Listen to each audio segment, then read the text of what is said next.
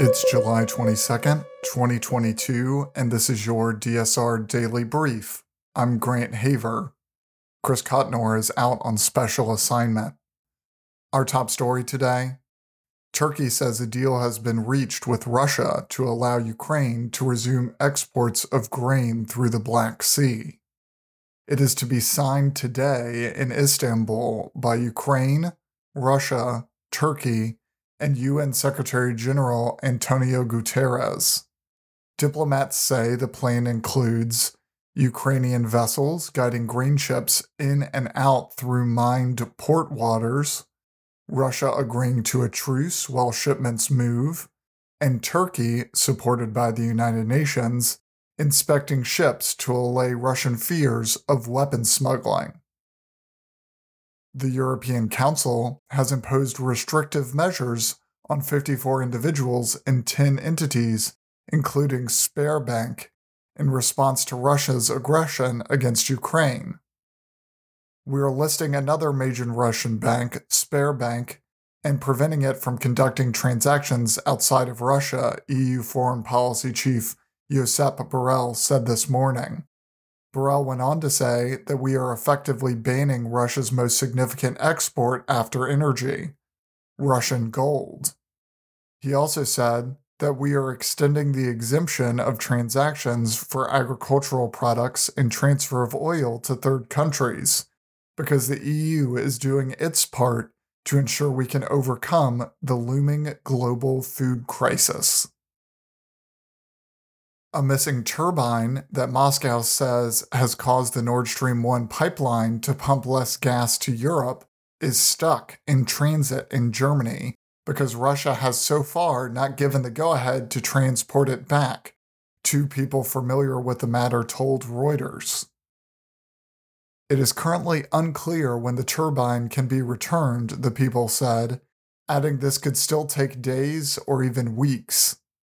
Last month, Moscow cut the capacity of Nord Stream 1 by 60%, citing the delayed return of the turbine being serviced by German power equipment company Siemens Energy.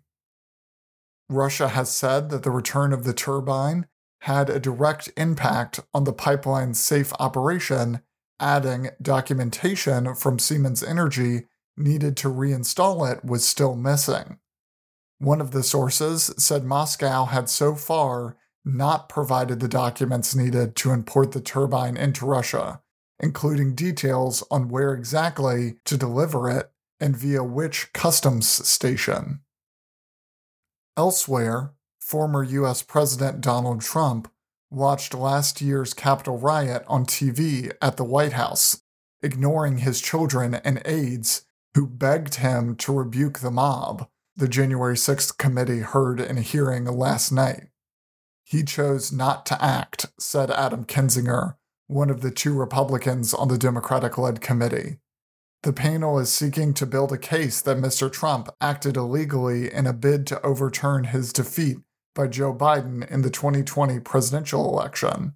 Members of the committee have suggested there might be enough evidence to charge Mr. Trump with counts such as obstructing an official proceeding of Congress, conspiracy to defraud the American people, or witness tampering. Security forces in Sri Lanka raided the main anti-government protest camp in the capital early this morning, arresting protesters and dismantling tents. Hundreds of troops and police commandos moved on the protesters outside the presidential offices in Colombo, hours before they were due to leave the area. Police described the incident as a, quote, special operation to take back control of the presidential secretariat. It comes as Ranil Wickremesinghe was sworn in as president on Thursday after ex-president Gotabaya Rajapaksa fled the country last week. Mr. Wickremesinghe, the former prime minister, is seen as deeply unpopular with the public and has vowed tough action against demonstrators.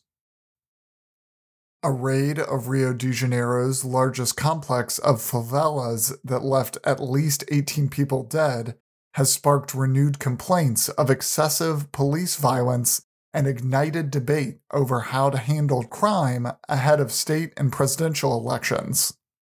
Rio authorities said 16 suspected criminals were killed in confrontations with police in Complexo do Almeio favela, along with a police officer and a woman.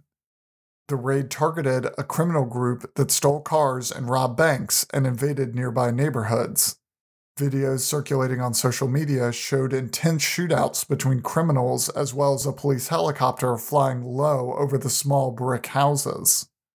Rio's police have used helicopters to shoot at targets, even in densely populated residential areas, and videos showed shots being fired from the favela at the aircraft. At the site of the raid, Associated Press reporters saw residents carrying about 10 bodies as bystanders shouted, "We want peace." Italy is headed for an early election after its president accepted Prime Minister Mario Draghi's resignation Thursday and decided there was no possibility for cobbling together another government following the rapid collapse of the ruling coalition. The demise of Draghi's coalition in the Eurozone's third-largest economy and the uncertainty of what Italian voters will decide at the polls have dealt a destabilizing blow to the country and Europe amid rising inflation and Russia's war in Ukraine. Dissolving parliament is always the last choice to make, President Sergio Mattarella said in a brief speech at the presidential palace, where Draghi had tendered his resignation hours earlier. Mattarella's office said the election will be held on September 25th.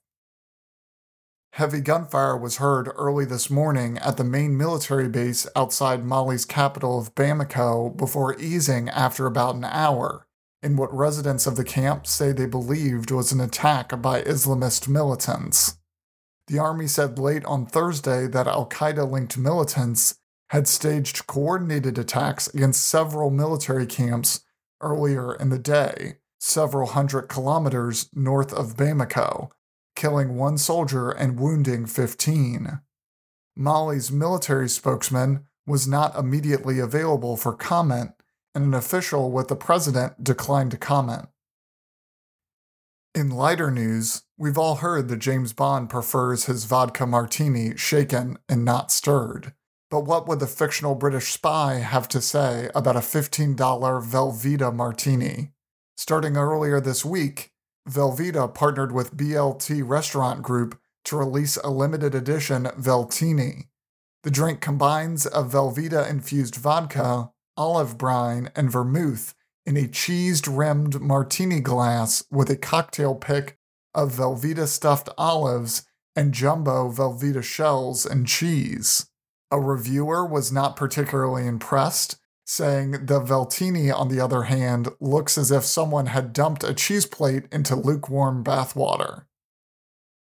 That's all the news we have for you this week. Be sure to rate, review, and subscribe so that more people can find the show. If you have a tip, topic, or correction you'd like to flag for us, please email us at podcasts@thedsrnetwork.com. Members of the DSR Network will receive an evening newsletter version of the DSR Daily Brief and bonus weekend briefs. This weekend, we'll speak with Danielle Gilbert of the Air Force Academy about Brittany Griner and hostage diplomacy.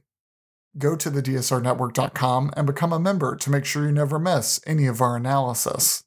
If you want more in-depth discussion of these issues, be sure to follow the links in the show notes to read our sources, and tune into Deep State Radio today to hear David Rothkopf and Kavita Patel talk with Norm Eisen, E.J. Dione, and Neil Catchall about last night's January 6th committee hearing.